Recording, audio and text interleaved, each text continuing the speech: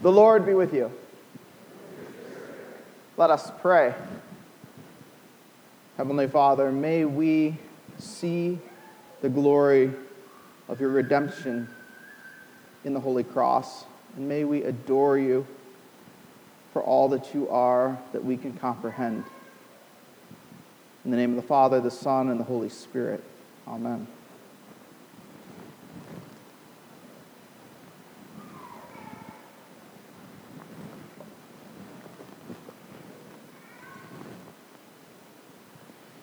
Be wary of people who have no heroes. They think too highly of themselves. Also be wary of people who have too many heroes. They may just be fools. It's our privilege today to worship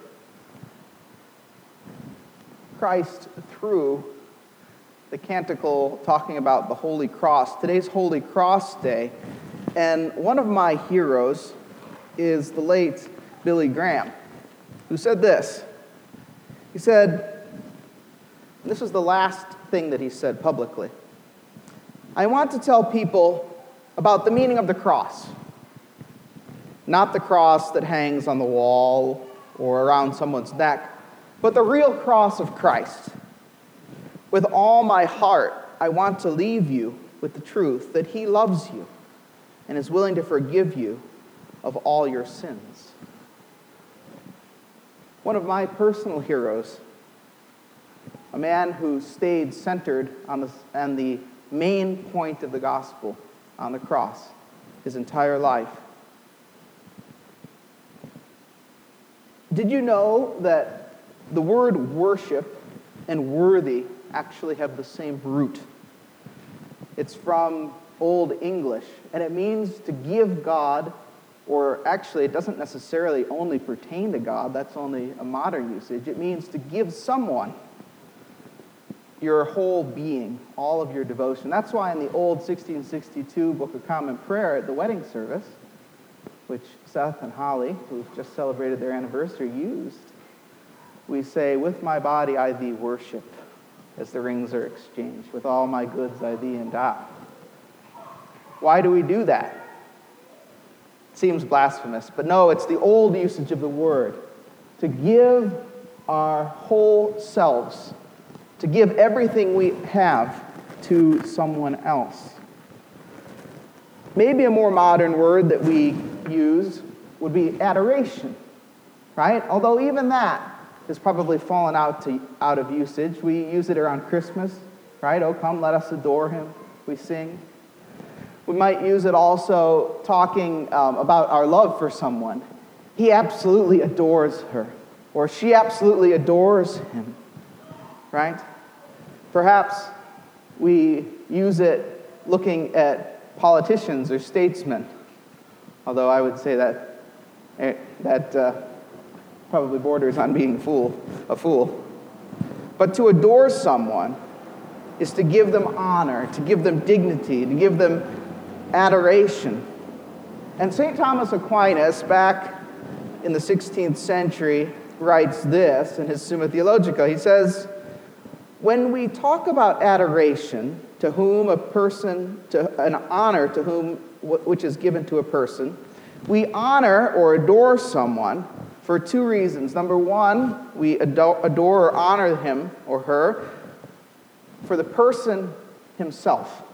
For the person himself. For the qualities inherent in the person.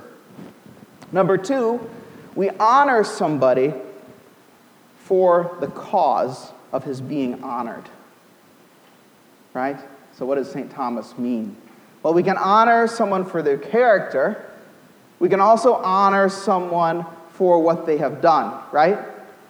So we might honor someone for their bravery, but we might honor a general specifically for a victory, right? For the cause of that. We don't adore much in our culture, and perhaps rightfully so. But when we do adore, we adore with our whole selves, and the only proper person who can fulfill that adoration who can live up to that standard is God, right? Because when you think about it, do spouses let one another down? Yes. Do boyfriends and girlfriends let each other down? Yes. We might adore them. But do parents let us down? Yes. Do children let us down? Yes. You get the idea. Does God ever let us down? No. No. And so our proper adoration of God is seen here in today's canticle called the Dignus Es. So I invite you to open with me to the supplementary canticles. This is page 84, Canticle 6, the Dignus Es in the Book of Common Prayer. And what's one of the first things you notice? That this canticle is taken from Holy Scripture. It's taken from Revelation in its entirety. It jumps around a little bit, but you're going to see why. If we look at this, what are we saying about God and our adoration of Him? It starts out with this proclamation, right? Splendor and honor and kingly power are yours by right, O Lord our God. Not up for debate. Right? Are yours by right, O Lord our God. By right. First of all, why? This is God. God the Father. The Greek behind the word by right or worthy is axios, which means weight. That He bears the weight of this honor well. The dignity and worthiness is His, and His alone.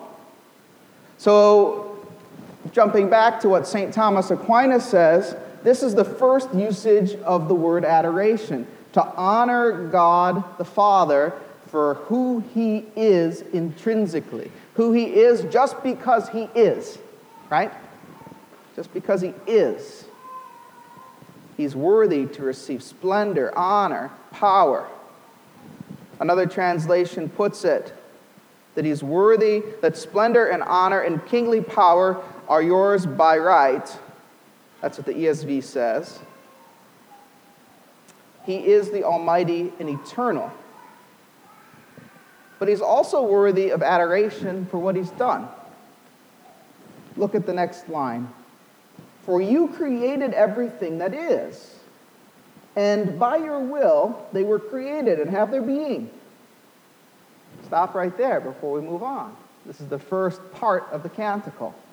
So God is worthy of these things because of who He is, but secondly, because of what He's done, the cause of His honor. Again, going back to St. Thomas, that's second reason.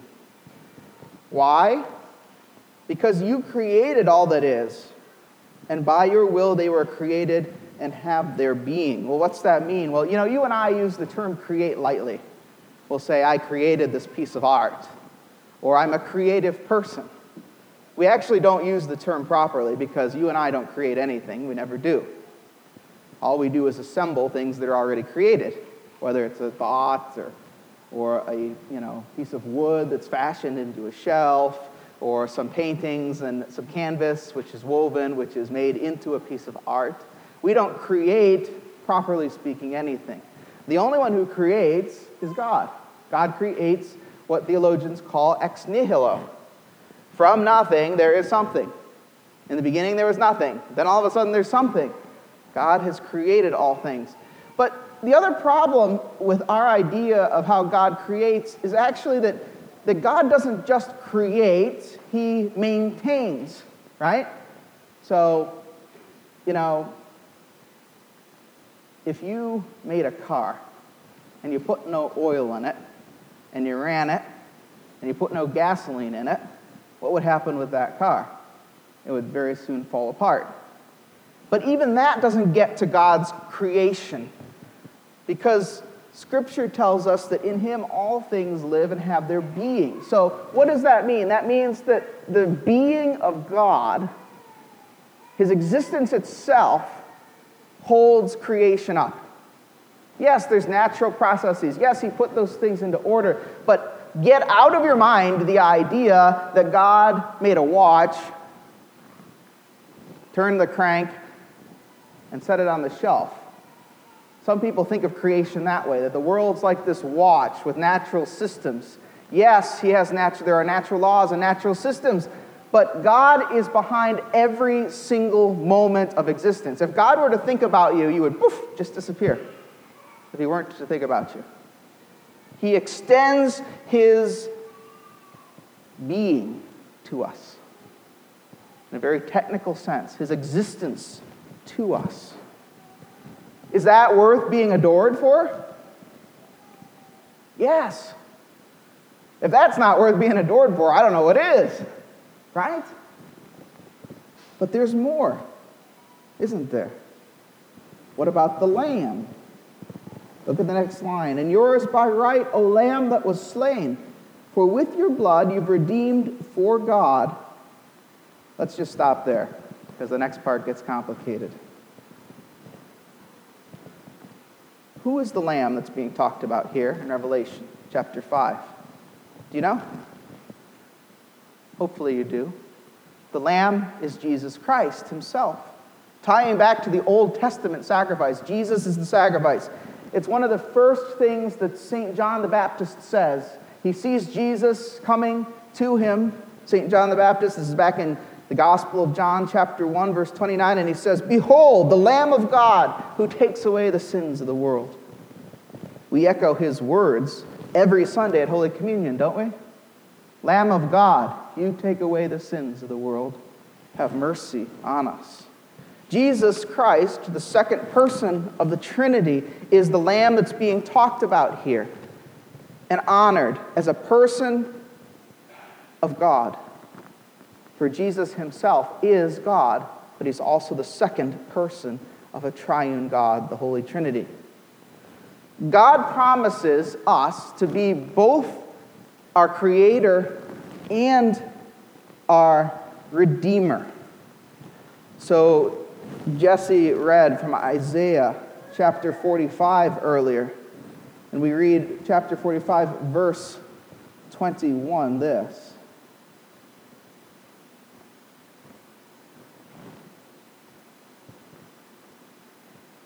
Declare and present your case. Let them take counsel.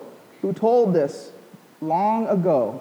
Who declared it of old? Was it not I, the Lord? And there is no other God besides me, a righteous God and a Savior. There is none besides me. Verse 22, turn to be saved. Turn to me, rather, to be saved, all the ends of the earth. For I am God and there is no other. What's God saying there? He's saying that he's promised by himself, he's sworn on himself, that he won't just create us and leave us to die in sin, but that he'll actually redeem us, he'll actually save us when we turn to him, if we turn to him. Right?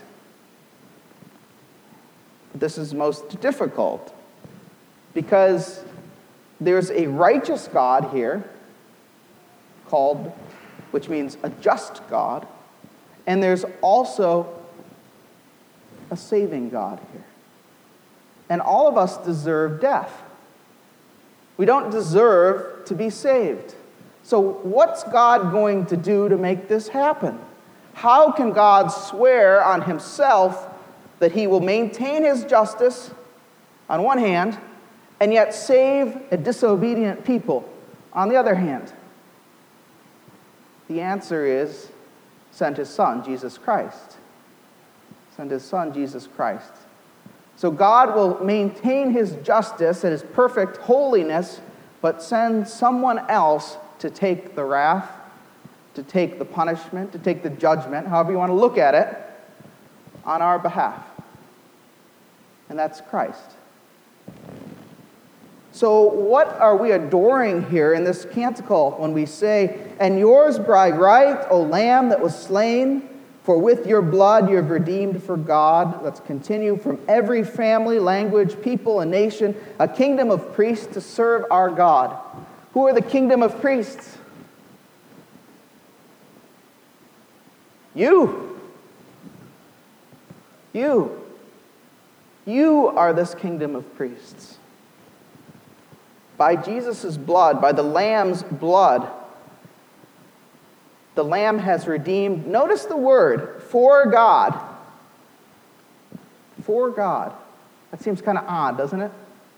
What's being talked about here? The Son, Jesus the Son, has redeemed for God, God the Father, the just one, who is also loving because he sent the Son, by the way, has redeemed for God a kingdom of priests from every family, language, people, nation, wide open to everybody who believes in him.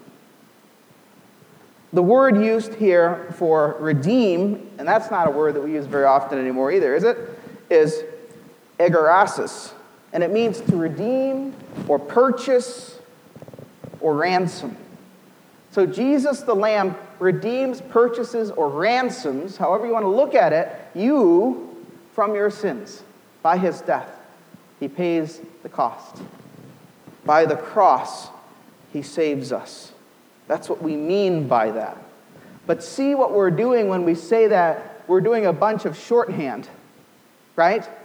We're giving an abbreviation. By the cross, we say, and what does that mean? It means by Christ's sacrifice on the cross, by his blood, we have been redeemed.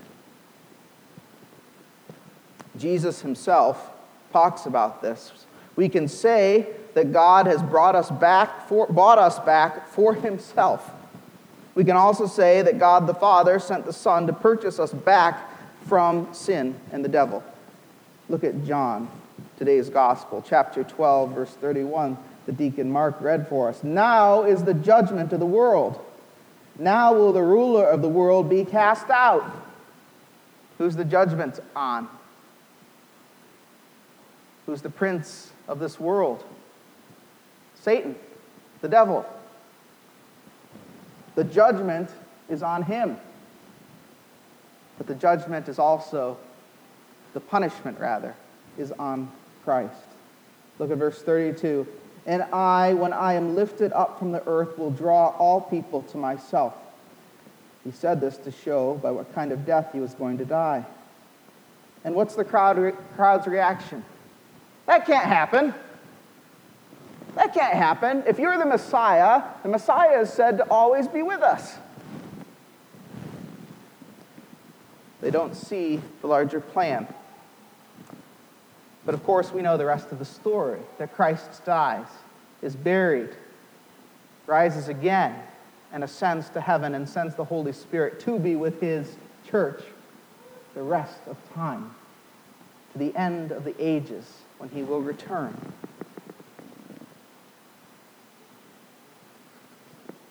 The Lamb is due glory, worship and praise, dominion and splendor, because he is God and because his obedience, even to death on a cross, is beyond something that we can comprehend. How does God come and die for me? Anyone who repents of his or her sins and turns to Christ can be saved and become part of that redeemed people, of that kingdom of priests. It's our privilege to worship him in this canticle as part of that redeemed people. That's where God the Holy Spirit enters into this. He's not named in this canticle, but he's assumed. The words of sinful, unregenerate men and women can mean nothing to God. Think about it. If a criminal who's disgraced comes to you on the street and he honors you with kind words and tells you how wonderful you are, his words are meaningless. It's just flattery. Who cares what he thinks? He's a criminal. He's a disgrace. But when someone who's successful, honorable, and of great character comes to you and does the same, what does that mean to you?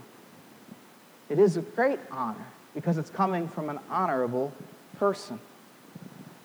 It is that way with human beings, and it's also that way with God. Outside of God, our praise, honor, and splendor of him, first of all, we don't know to give it, and second of all, if we do give it, it's meaningless because we're just disgraced criminals outside of the covenant. But by the cross, by the blood of the Lamb, the transformation is used and given to us. Do you see the terminology here is very intentional. Why are we a kingdom of priests? What do priests do? We liturgically show it with our very presence, right? Sometimes I'm facing you. Hear the word of the Lord. Sometimes I'm facing the Lord. Lord, have mercy on us and incline our hearts to keep this law. What is the priest doing? He is interacting on our behalf. He is representing us to Christ and representing Christ to us. That's why we turn, right? That's the physical symbol of that. Now, what does it mean when Revelation here says you are a kingdom of priests? You've been redeemed to be a kingdom of priests.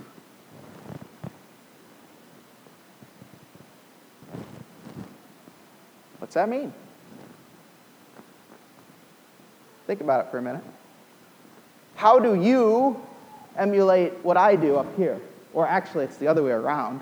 How do I put into corporate worship what you ought to be doing? Because that's actually what's going on in the liturgy. I'm representing you. I'm not your go-between. I'm representing you. Okay? How are you a kingdom of priests? Anybody?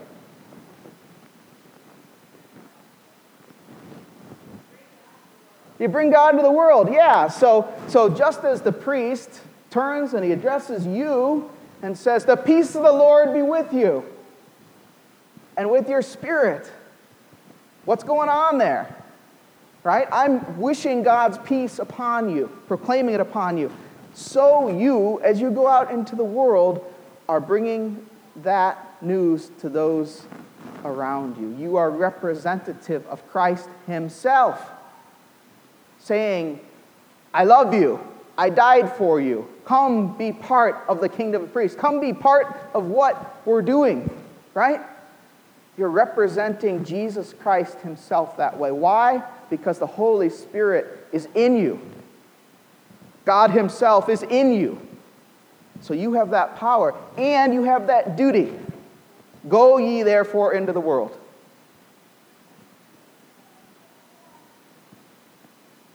About the other way.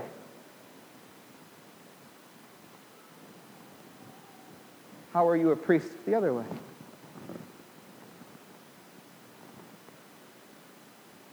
What are you doing here today?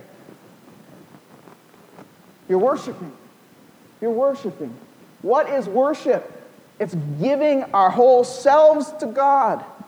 You as a kingdom of priests are worshiping because you are part of that kingdom of priests. You are giving God honor and glory. And so this canticle here is saying nothing less than worthy is Christ. Why? Because of who he is, but also because of the great thing that he has done for us. That we aren't just in good relationship with him, which is a really important thing, right? But that we're a kingdom of priests. That we represent him to the world and the world to him. Why does he choose to do that? I mean, I look at myself, and compared to God, I'm a scumbag. But in Christ Jesus, I've been redeemed as a kingdom, part of this kingdom of priests. And so are you, friends. So do you see, in praying this canticle itself, you are offering to God worthy praise for who he is and what he has done for you. And notice, where does this come from? Because we've ignored it so far. This comes from Revelation chapter 4. Open, if you would, with me to Revelation chapter 4. And we're not going to do an excursus of this, or an exposition of this, but I want you to see it. Okay? Revelation chapter 4. Who is it that is saying these things?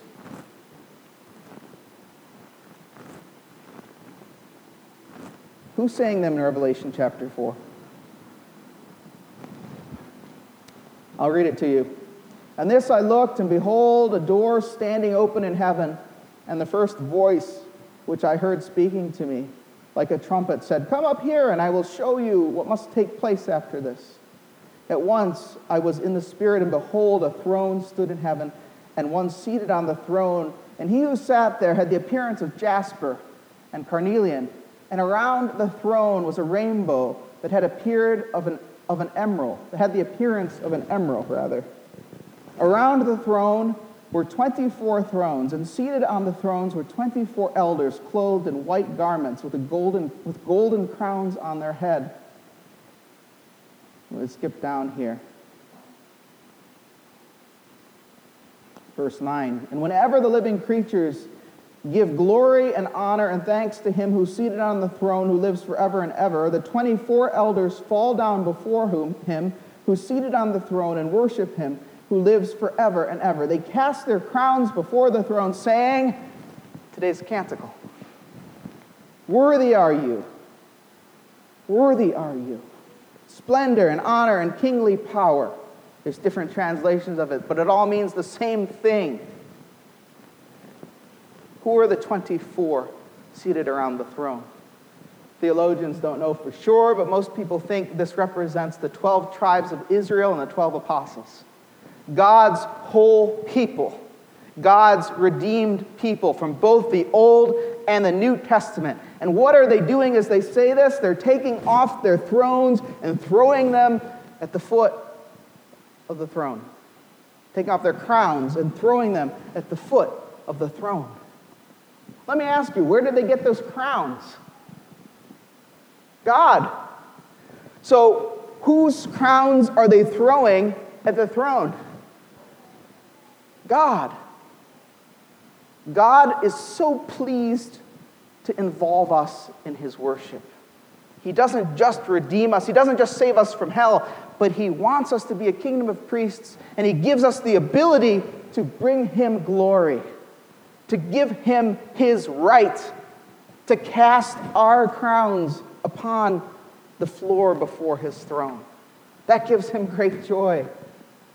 It's a terribly inefficient thing. It has nothing to do with accomplishing something in the sense of accomplishing a task. It has everything to do with accomplishing a people, with redeeming a people, with bringing a people to him to glorify him. Christ descended from heaven, leaving aside all of the things that are rightfully his, Philippians 2 tells us, to come die a terrible death on the cross for us. That this Revelation passage is just enacting that once again. So friends, you are a kingdom of priests. In the cross of Christ I glory, towering over the wrecks of time, we sang coming in. Our creation, our life, our cross, the cross rather, our redemption, and our worship are all gifts back to the King. And so to him who sits upon the throne and to Christ the Lamb be worship and praise, dominion and splendor forever and evermore. Amen. And as Billy Graham finished his final thought, he said this, he said, with all my heart, I want to leave you with the truth that Jesus loves you and is willing to forgive you of your sins. Sin is a disease of the human heart. There is no other way of salvation except through the cross of Christ. And that is why we adore it. Amen.